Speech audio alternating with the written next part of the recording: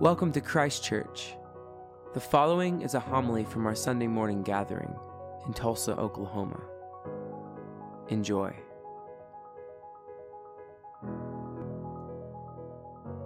This morning, what a wonderful congregation you have. I serve as associate rector at Trinity Church in Princeton. I teach at the seminary, and I'm the canon theologian of the Diocese of New Jersey, which means in exchange for answering the bishop's emails, I get red buttons.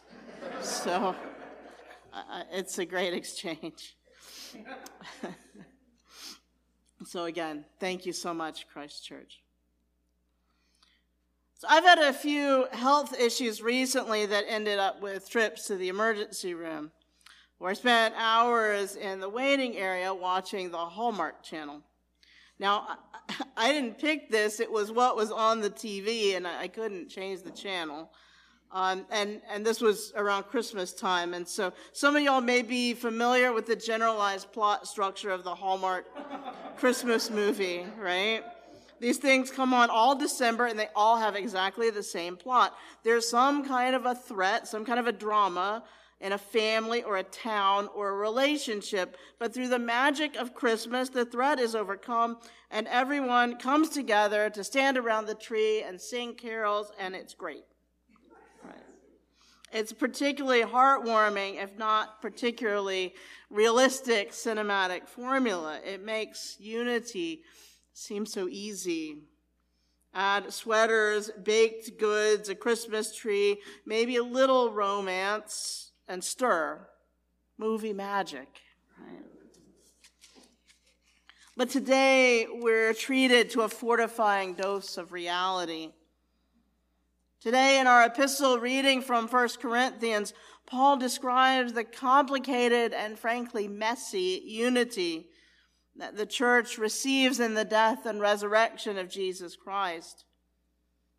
Today we hear a letter that reveals just how quickly and just how easily churches can succumb to division, and more often than not, how comfortable division can get.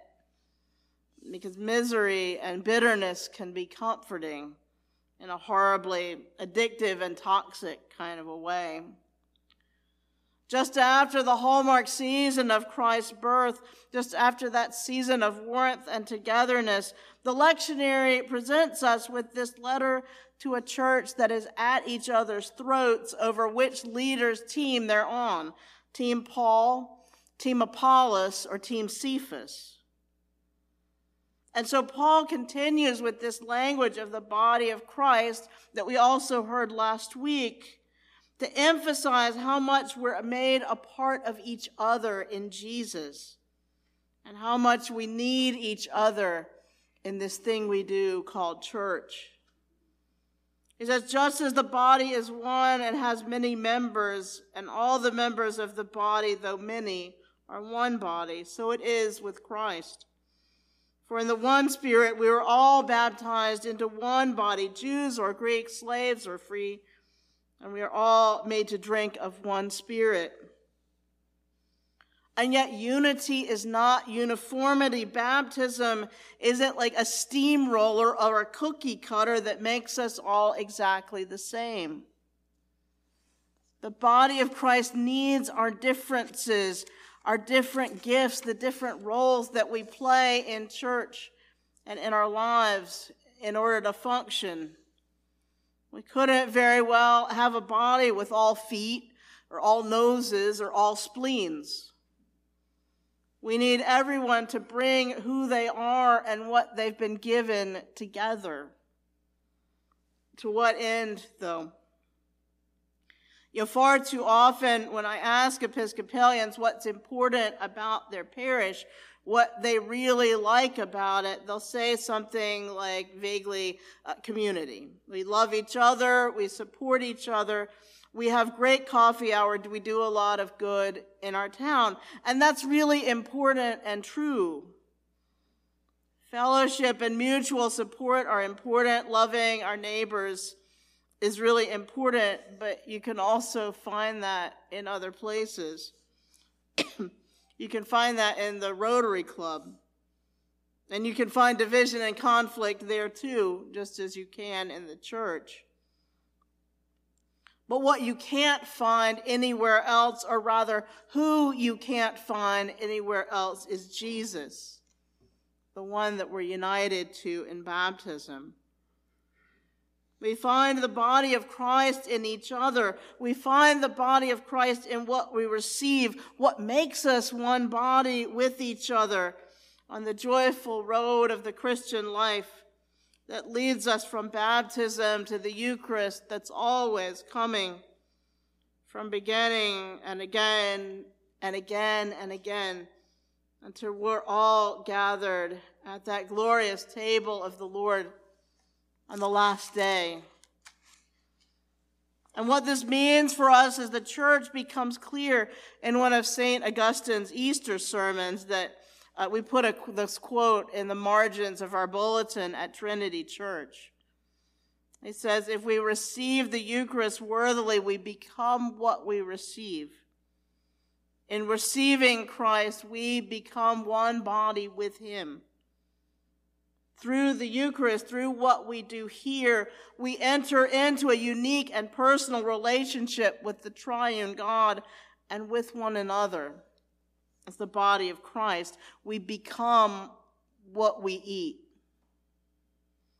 And one of my favorite ways to teach kids, and maybe kids of all ages, about how this works is to hand everybody a piece of chocolate, right? One of the little Hershey's Kisses or something. And then I say, what I want you to do now is to get as close as you can to that piece of chocolate. And of course, they'll eat it, right? Every last one of them will eat it. They get it. It's something that we understand on a visceral level much more readily than in the realm of thought. What we're talking about here isn't just about bonds of affection, liking each other, enjoying each other's company, or even maybe trying to love one another. We can try to love each other without God's help, but as anyone who's been married for a long time can tell you, some days that's really, really hard. Sometimes it's hardest to love the people we're around most if we try to do it under our own steam. But the good news is that we don't. And our gospel tells us how this is true. Here comes Jesus into the synagogue, and he opens the scroll and he reads. And the people are astounded at what they hear. He speaks with an authority that's different than that of a charismatic preacher. He speaks the word of God as the word made flesh. He speaks as the fulfillment of Scripture and not just one who proclaims it, who preaches it. His proclamation is perfect, and it shows how imperfect all our attempts to say anything about the Word of God and about God truly are. My theological beloved Karl Barth writes that the church is the fellowship of those who proclaim the Word of God and hear it. When confronted by the adequacy of God's Word, human lips and ears display their inadequacy. That though humans are bound to receive and proclaim the truth as it is with God, as soon as we try to do so, we're bound in some way to fail. Our words slip, slide, will not stay in place as we approach the Word of God, and my words do the same. But the good news today is that the body of Christ is knit together not because of us, but in some sense, despite us. By God's infinite grace in Christ, Barth, again, genuine fellowship is grounded upon a negative. It's grounded upon what we lack.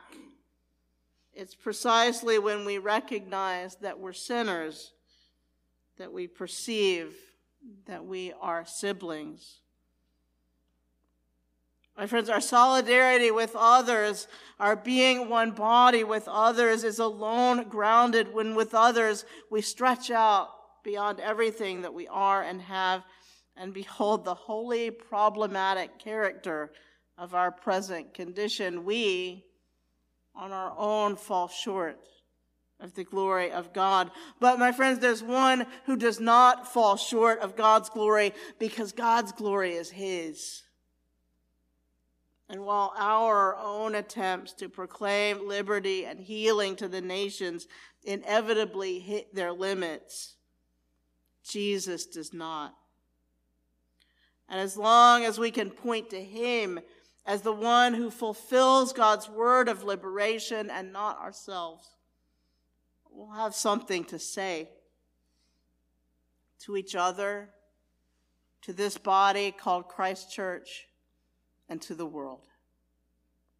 Amen.